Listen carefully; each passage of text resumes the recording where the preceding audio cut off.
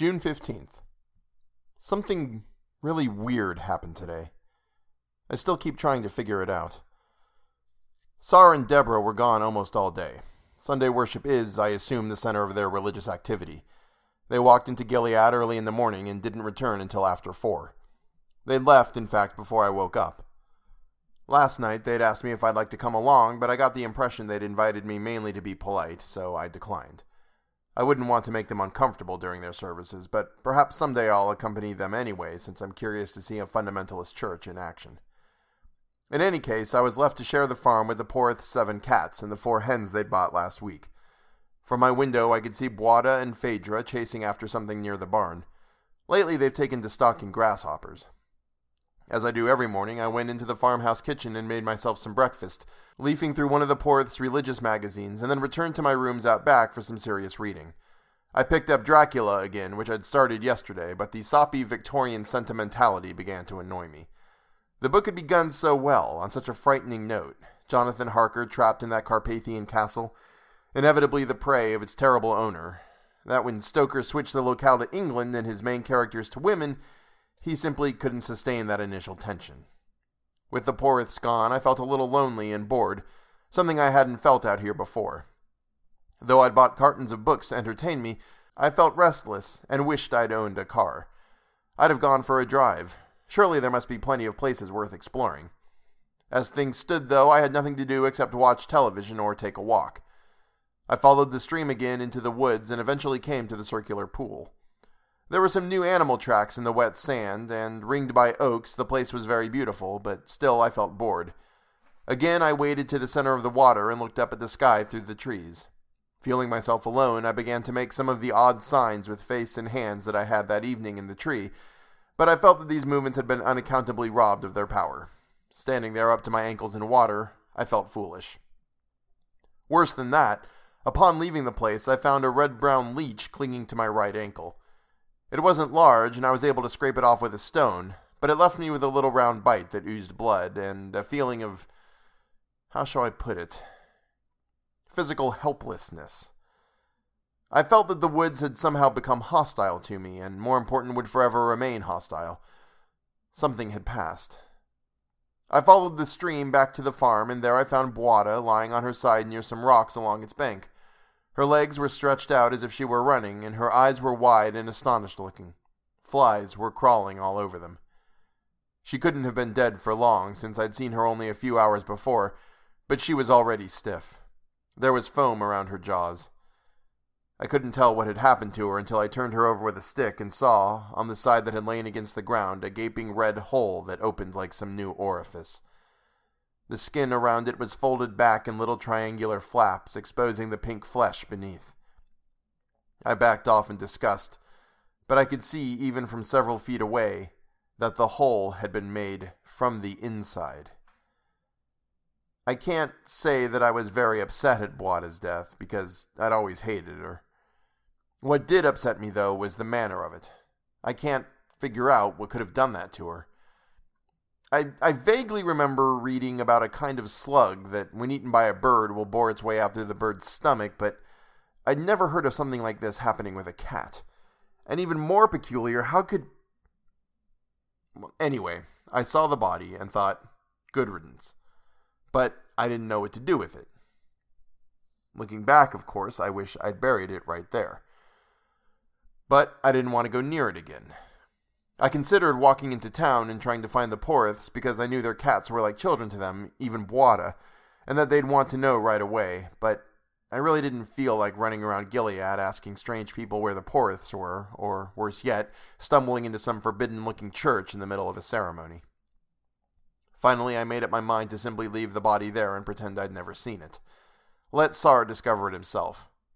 I didn't want to have to tell him when he got home that his longtime pet had been killed. I prefer to avoid unpleasantness. Besides, I felt strangely guilty, the way one often does after someone else's misfortune. So I spent the rest of the afternoon reading in my room, slogging through the Stoker. I wasn't in the best mood to concentrate. Sar and Deborah got back after 4. They shouted hello and went into the house. When Deborah called me for dinner, they still hadn't come outside. All the cats except Buada were inside having their evening meal when I entered the kitchen, and Sar asked me if I'd seen her during the day. I lied and said I hadn't. Deborah suggested that occasionally Buada ignored the supper call because, unlike the other cats, she sometimes ate what she killed. "Maybe she's just full," said Deborah, and laughed. That rattled me a bit, but I had to stick to my lie. Sar seemed more concerned, and when he told Deborah he intended to search for the cat after dinner, it would still be light, I readily offered my help. I figured I could lead him to the spot where the body lay. And then, in the middle of our dinner, came that scratching at the door. Sar got up and opened it. Buada walked in. Now, I know she was dead. She was stiff dead.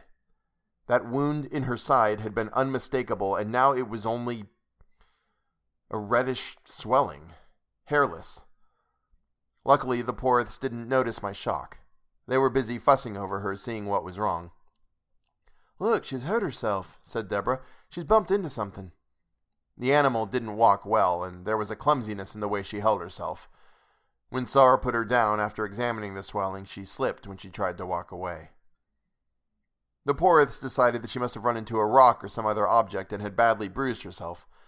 They believe her lack of coordination is due to the shock, or perhaps to a pinching of the nerves. That sounds logical enough. Sar told me, before I came out here for the night, that if she's worse tomorrow, he'll take her to the local vet, even though he'll have trouble paying for treatment. I immediately offered to lend him money, or even pay for the visit myself, because I desperately want to hear a doctor's opinion. My own conclusion is really not that different from theirs. I tend to think now that maybe, just maybe, I was wrong in assuming the cat dead. I'm no scientist. Maybe what I mistook for rigor mortis was some kind of fit. Maybe she really did run into something sharp and then went into some kind of shock, whose effect hadn't yet worn off. Is that possible? But I could swear that hole came from inside her. I couldn't continue dinner and told the Poroths my stomach hurt, which was partly true. We all watched Buada stumble around the kitchen floor, ignoring the food Deborah put before her as if it weren't there. Her movements were stiff, tentative, like a newborn animal still unsure how to move its muscles. I suspect that's the result of her fit. When I left the house tonight, a little while ago, she was huddled in the corner staring at me. Deborah was crooning over her, but the cat was staring at me. Killed a monster of a spider behind my suitcase tonight. That orthro spray really does a job.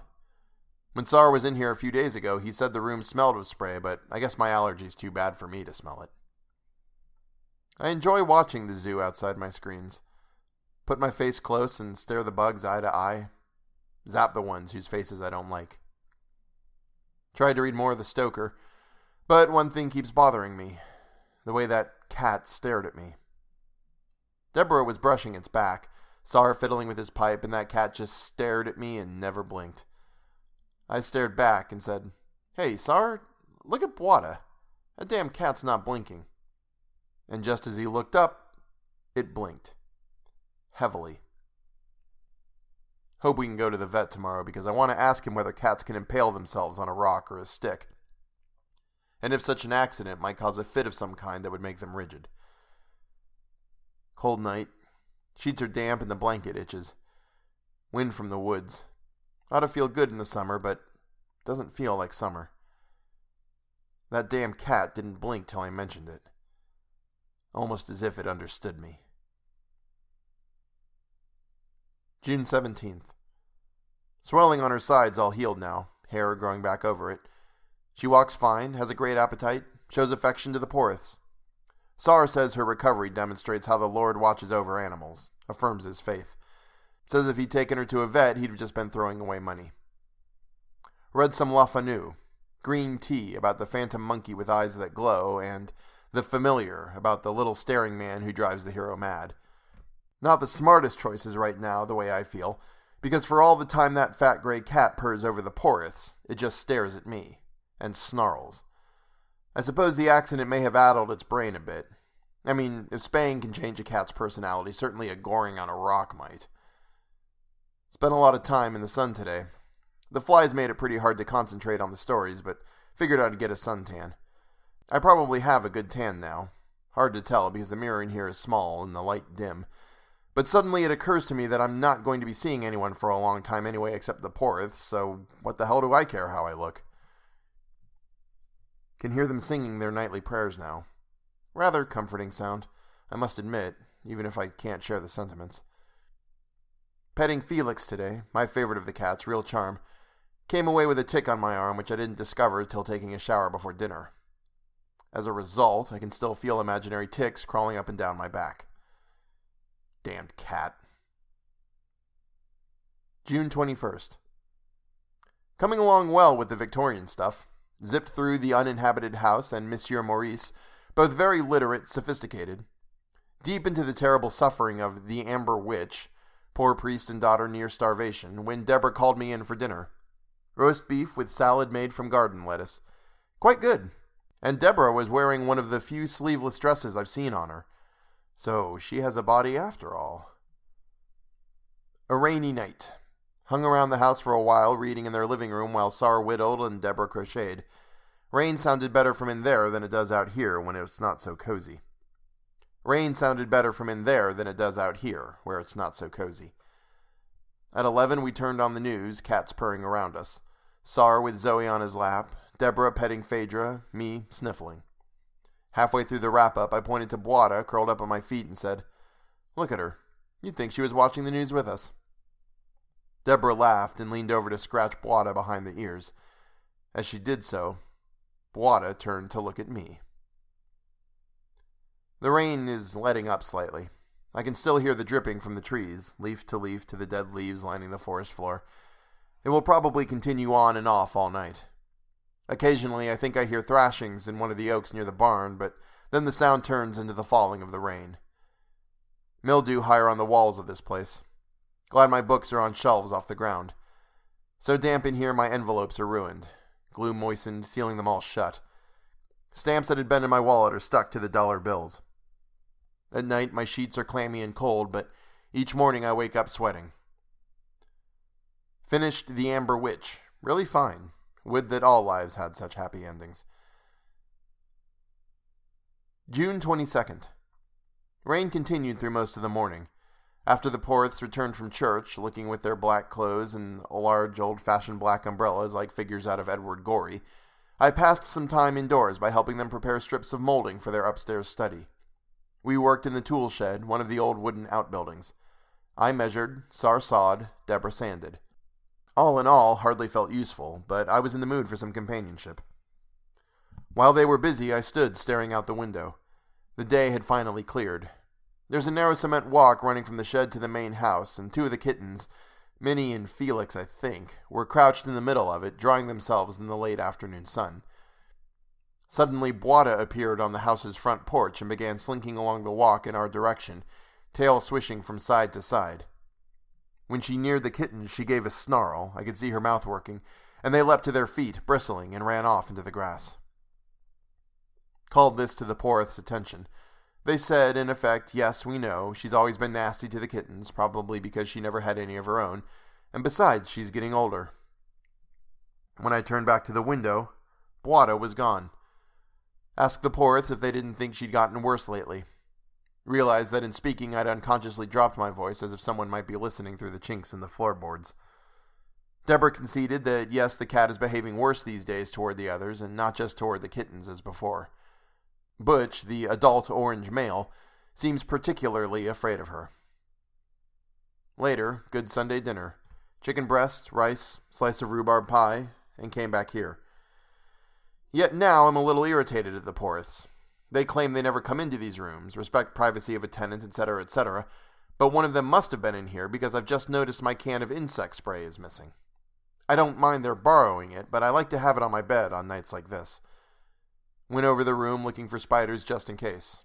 Had a fat copy of American Scholar in my hand to crush them, only thing it's good for, but found nothing.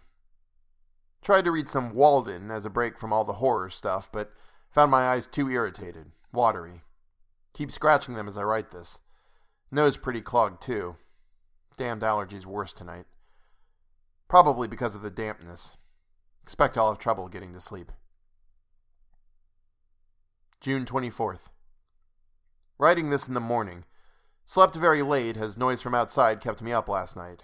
Come to think of it, the Poroth's praying was unusually loud as well, but that wasn't what bothered me. I'd been in the middle of doing this journal, some notes on De la Mare, when it came. I immediately stopped writing and shut off the light. At first, it sounded like something in the woods near my room. An animal? A child? I couldn't tell, but smaller than a man, shuffling through the dead leaves, kicking them around as if it didn't care who heard it. There was a snapping of branches, and every so often a silence, and then a bump, as if it were hopping over fallen logs. I stood in the dark, listening to it, then crept to the window and looked out. Thought I noticed some bushes moving back there in the undergrowth, but it may have been the wind. The sound grew farther away. Whatever it was must have been walking directly out into the deepest parts of the wood, where the ground gets swampy and treacherous, because very faintly I could hear the sucking sounds of feet slogging through the mud. I stood by the window for almost an hour, occasionally hearing what I thought were movements off there in the swamp, but finally all was quiet except for the crickets and the frogs. I had no intention of going out there with my flashlight in search of the intruder. That's only for guys in the movies, and I wondered if I should call Sar. But by this time the noise had stopped, and whatever it was had obviously moved on. Besides, I figure he'd have been angry if I'd wakened him and Deborah just because some stray dog had wandered near the farm. I recalled how annoyed he'd been earlier when, maybe not all that tactfully, I'd asked him what he'd done with my bug spray. We'll walk to town later and pick up a new one. Clearly I must have misplaced the old. I went over to the windows on the other side and watched the moonlight on the barn for a while. My nose probably looked cross-hatched from pressing against the screen. In contrast to the woods, the grass looked peaceful under the full moon. Then I lay in bed, but had a hard time falling asleep. Just as I was getting relaxed, the sound started again. High-pitched wails and caterwauls from deep within the woods. Even after thinking about it all today, I still don't know whether the noise was human or animal. There were no actual words, of that I'm certain, but nevertheless there was the impression of singing. In a crazy, tuneless kind of way, the sound seemed to carry the same solemn rhythm as the Poroth's prayers earlier that night. The noise only lasted a minute or two, but I lay awake till the sky began to get lighter. Probably should have read a little more De la Mare, but was reluctant to turn on the lamp. After returning from town, the farm looked very lonely. Wish they had a library in Gilead with more than religious tracts, or a stand that sold the Times. Truth is, though, after a week or two, you no longer miss it. At dinner, pork chops, homegrown string beans, and pudding, quite good, mentioned the noise of last night. Sar acted very concerned and went to his room to look up something in one of his books. Deborah and I discussed the matter at some length, and she suggested that the shuffling sounds weren't necessarily related to the wailing. The former were almost definitely those of a dog, dozens in the area, and they love to prowl around at night, exploring, hunting coons, and as for the wailing, well, it's hard to say. She thinks it may have been an owl or whippoorwill, while I suspect it may have been that same stray dog. I've heard the howl of wolves, and I've heard hounds baying at the moon, and both have the same element of, I suppose, worship in them that these did. Sar came back downstairs and said he couldn't find what he'd been looking for. Said that when he moved into the farm he'd had a fit of piety and had burned a lot of old books he'd found in the attic. Now he wished he hadn't. Looked up something on my own after leaving the Poroths. Field Guide to Mammals lists both red and gray foxes and, believe it or not, coyotes as surviving here in New Jersey. No wolves left, though, but the guide might be wrong. Then, on a silly impulse, opened another reference book, Barbara Byfield's Glass Harmonica. Sure enough, my hunch was right. Looked up June 23rd, and it said, St. John's Eve, Sabbats likely. I'll stick to the natural explanation. Still, I'm glad Mrs. Byfield lists nothing for tonight. I'd like to get some sleep. There is, of course, a beautiful full moon, werewolf weather, as Maria Uspenskaya might have said. But then there are no wolves left in New Jersey. Which reminds me, really must read some Mariette and Endor. But only after Northanger Abbey. The course always comes first. June 25th. Slept all morning, and in the afternoon followed the road in the opposite direction from Gilead, seeking anything of interest. But the road just gets muddier and muddier till it disappears altogether by the ruins of an old homestead. rocks and cement covered with moss, and it looked so much like poison ivy around there that I didn't want to risk tramping through. Overheated from walk. Am I getting out of shape? Or is it just the hot weather? Took a cold shower. When I opened the bathroom door, I accidentally let Buada out. I'd wondered why the chair was propped against it. She raced into the kitchen, pushed open the screen door by herself, and I had no chance to catch her. Wouldn't have attempted to anyway. Her claws are wicked. I apologized later when Deborah came in from the fields. She said Buada had become vicious towards the other cats and that Sar had confined her to the bathroom as punishment. The first time he'd shut her in there, Deborah said, the cat had gotten out. Apparently she's smart enough to turn the doorknob by swatting at it a few times, hence the chair. Sar came in carrying Buada, both obviously out of temper. He'd seen a streak of orange running through the field toward him, followed by a gray blur. Butch had stopped at his feet, and Buada had pounced on him, but before she could do any damage, Sar had grabbed her around the neck and carried her back here. He'd been bitten once and scratched a lot on his hands, but not badly. Maybe the cat still likes him best. He threw her back in the bathroom and shoved the chair against the door, then sat down and asked Deborah to join him in some silent prayer. I thumbed uneasily through a religious magazine till they were done, and we sat down to dinner. I apologized again, but he said he wasn't mad at me, that the devil had gotten into his cat. It was obvious he meant that quite literally. During dinner, omelette, the hens had been laying well, we heard a grating sound from the bathroom, and Sar ran in to find the cat almost out the window. Somehow she must have been strong enough to slide the sash up part way. She seemed so placid, though, when Sar pulled her down from the sill, he'd been expecting another fight, that he let her out into the kitchen. At this, she simply curled up near the stove and went to sleep. I guess she'd worked off her rage for the day. The other cats gave her a wide berth, though. Watched a couple hours of television with the Poroths. They may have gone to college, but the shows they find interesting... God. I'm ashamed of myself for sitting there like a cretin in front of that box. I won't even mention what we watch, lest history record the true level of my tastes. And yet I find that the TV draws us closer, as if we were having an adventure together. Shared experience, really.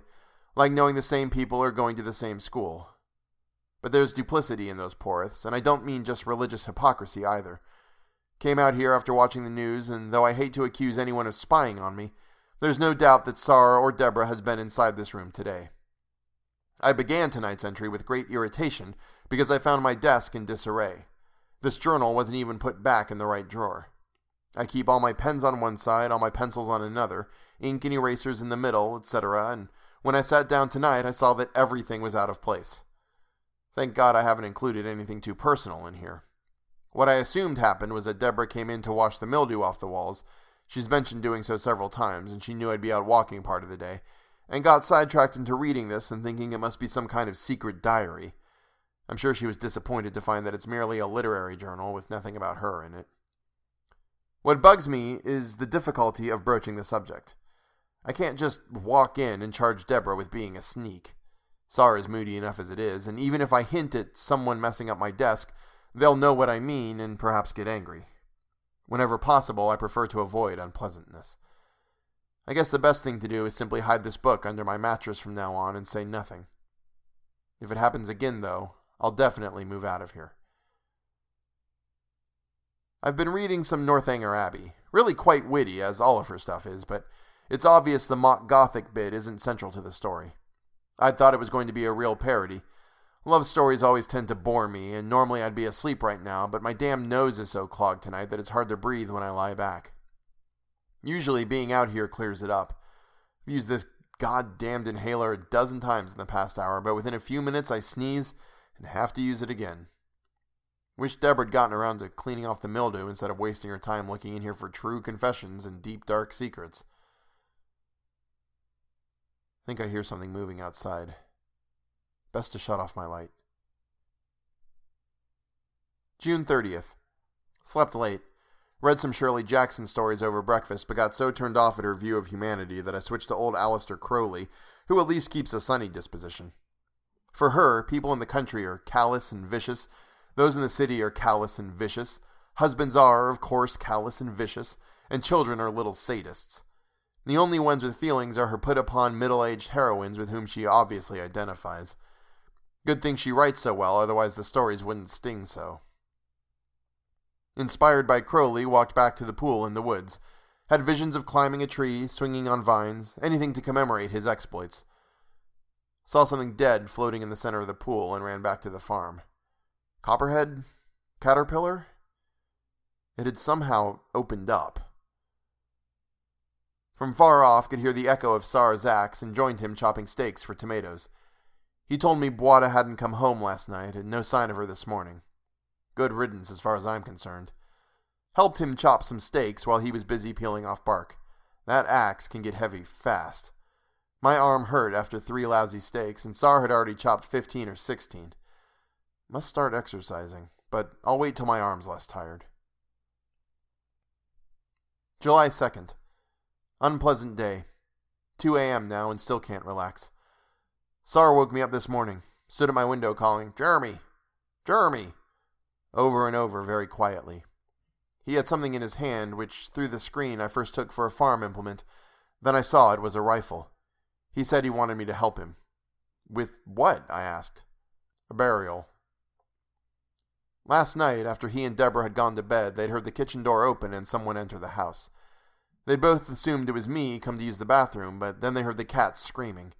Sar ran down and switched on the light in time to see Buada on top of Butch, claws in his side, fangs buried in his neck. From the way he described it, sounds almost sexual in reverse. Butch had stopped struggling, and Minnie, the orange kitten, was already dead. The door was partly open, and when Buada saw Sar, she ran out. Sar and Deborah hadn't followed her. They spent the night praying over the bodies of Minnie and Butch. I thought I'd heard their voices late last night, but that's all I heard probably because I'd been playing my radio. Something I rarely do. You can't hear noises from the woods with it on. Poroths took deaths the way they'd take the death of a child. Regular little funeral service over by the unused pasture. Hard to say if Sar and Deborah were dressed in mourning, since that's the way they always dress. Must admit I didn't feel particularly involved. My allergies never permitted me to take much interest in the cats, though I'm fond of Felix. But I tried to act concerned when Sar asked appropriately, "Is there no balm in Gilead? Is there no physician here?" Jeremiah chapter 8, verse 22. I nodded gravely. Read passages out of Deborah's Bible. Sar seemed to know them all by heart. Said amen when they did, knelt when they knelt, and tried to comfort Deborah when she cried. Asked her if cats could go to heaven. Received a tearful, of course. But Sar added that Buada would burn in hell. What concerned me, apparently a lot more than it did either of them, was how the damned thing could get into the house. Sar gave me this stupid, earnest answer. She was always a smart cat. Like an outlaw's mother, still proud of her baby. Yet he and I looked all over the land for her so he could kill her. Barns, tool shed, old stables, garbage dump, etc. He called her and pleaded with her. Swore to me she hadn't always been like this. We could hardly check every tree on the farm, unfortunately, and the woods are a perfect hiding place, even for animals far larger than a cat. So, naturally, we found no trace of her. We did try, though. We even walked up the road as far as the ruined homestead. But, for all that, we could have stayed much closer to home. We returned for dinner, and I stopped at my room to change clothes. My door was open. Nothing inside was ruined.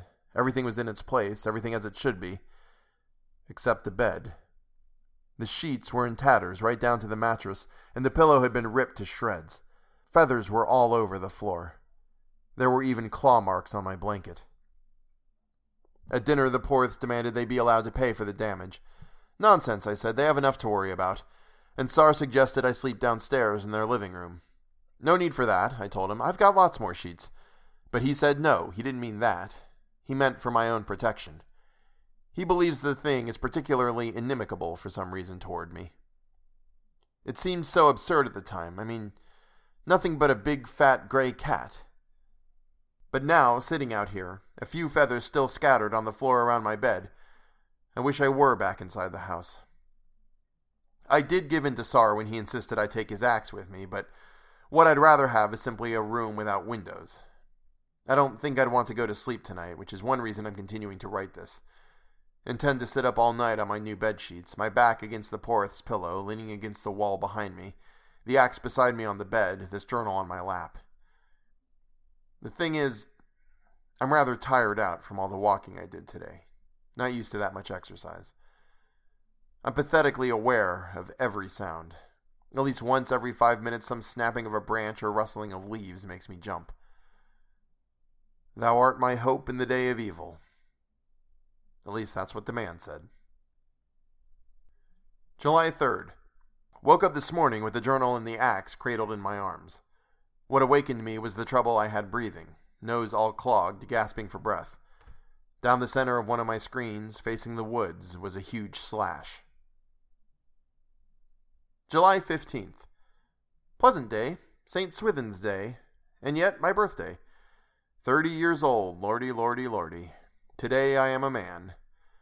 First dull thoughts on waking. Damnation. 30 today. But another voice inside me, smaller but more sensible, spat contemptuously at such an artificial way of charting time. Don't give it another thought, it said. You still got plenty of time to fool around. Advice I took to heart. Weather today?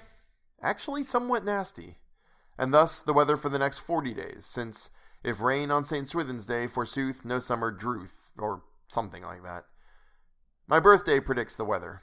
It's even mentioned in the glass harmonica. As one must, took a critical self-assessment. First area for improvement, flabby body. Second, less bookish, perhaps? Nonsense, I'm satisfied with the progress I've made. And seekest thou great things for thyself? Seek them not. Jeremiah, chapter 45, verse 5. So I simply did what I remembered from the RCAF exercise series and got good and winded. Flexed my stringy muscles in the shower, certain I'll be a human dynamo by the end of the summer. Simply a matter of willpower. Was so ambitious I trimmed the ivy around my windows again. It's begun to block the light, and someday I may not be able to get out the door. Read Ruthven Todd's Lost Traveler. Merely the narrative of a dream turned to nightmare, and illogical as hell. Wish, too, there had been more than merely a few hints of sex. On the whole, rather unpleasant. That gruesome ending is so inevitable. It took me much of the afternoon, then came upon an incredible essay by Lafcadio Hearn, something entitled Gaki, detailing the curious Japanese belief that insects are really demons or the ghosts of evil men. Uncomfortably convincing. Dinner late because Deborah, bless her, was baking me a cake. Had time to walk into town and phone parents. Happy birthday, happy birthday. Both voiced first worry, mustn't I be getting bored out here? Assured them I still had plenty of books and did not grow tired of reading. But it's so secluded out there, Mom said. Don't you get lonely? She hadn't reckoned on the inner resources of a man of 30. Was tempted to quote Walden. Why should I feel lonely? Is not our planet in the Milky Way? But refrained. How can I get lonely, I asked, when there's still so much to read? Besides, there are the Poroths to talk to. Then, the kicker. Dad wanted to know about the cat. Last time I'd spoken to them, it had sounded like a very real danger. You still sleeping inside the farmhouse, I hope? No, I told him, really. I only had to do that for a few days while the thing was prowling around at night. Yes, it had killed some chickens, a hen every night, in fact, but there'd been only 4 of them, and then it stopped. We haven't had a sign of it in more than a week. I didn't tell him that it had left the hens uneaten, dead in the nest. No need to upset him further. But what it did to your sheets, he went on. If you've been sleeping. Such savagery. Yes, that was unfortunate, but there's been no trouble since. Honest. It was only an animal after all, just a house cat gone a little wild. It posed the same kind of threat as, I was going to say logically a wild cat, but for Mom said, a nasty little dog. Like Mrs. Miller's bull terrier. Besides, it's probably miles and miles away by now. Or dead. They offered to drive out with packages of food, magazines, a portable TV, but I made it clear I needed nothing. Getting too fat, actually. Still light when I got back. Deborah had finished the cake, Sarah brought up some wine from the cellar, and we had a nice little celebration. The 2 of them being over 30, they were happy to welcome me to the fold. It's nice out here. The wine has relaxed me and I keep yawning. It was good to talk to Mom and Dad again. Just as long as I don't dream of the lost traveler, I'll be content. And happier still if I don't dream at all.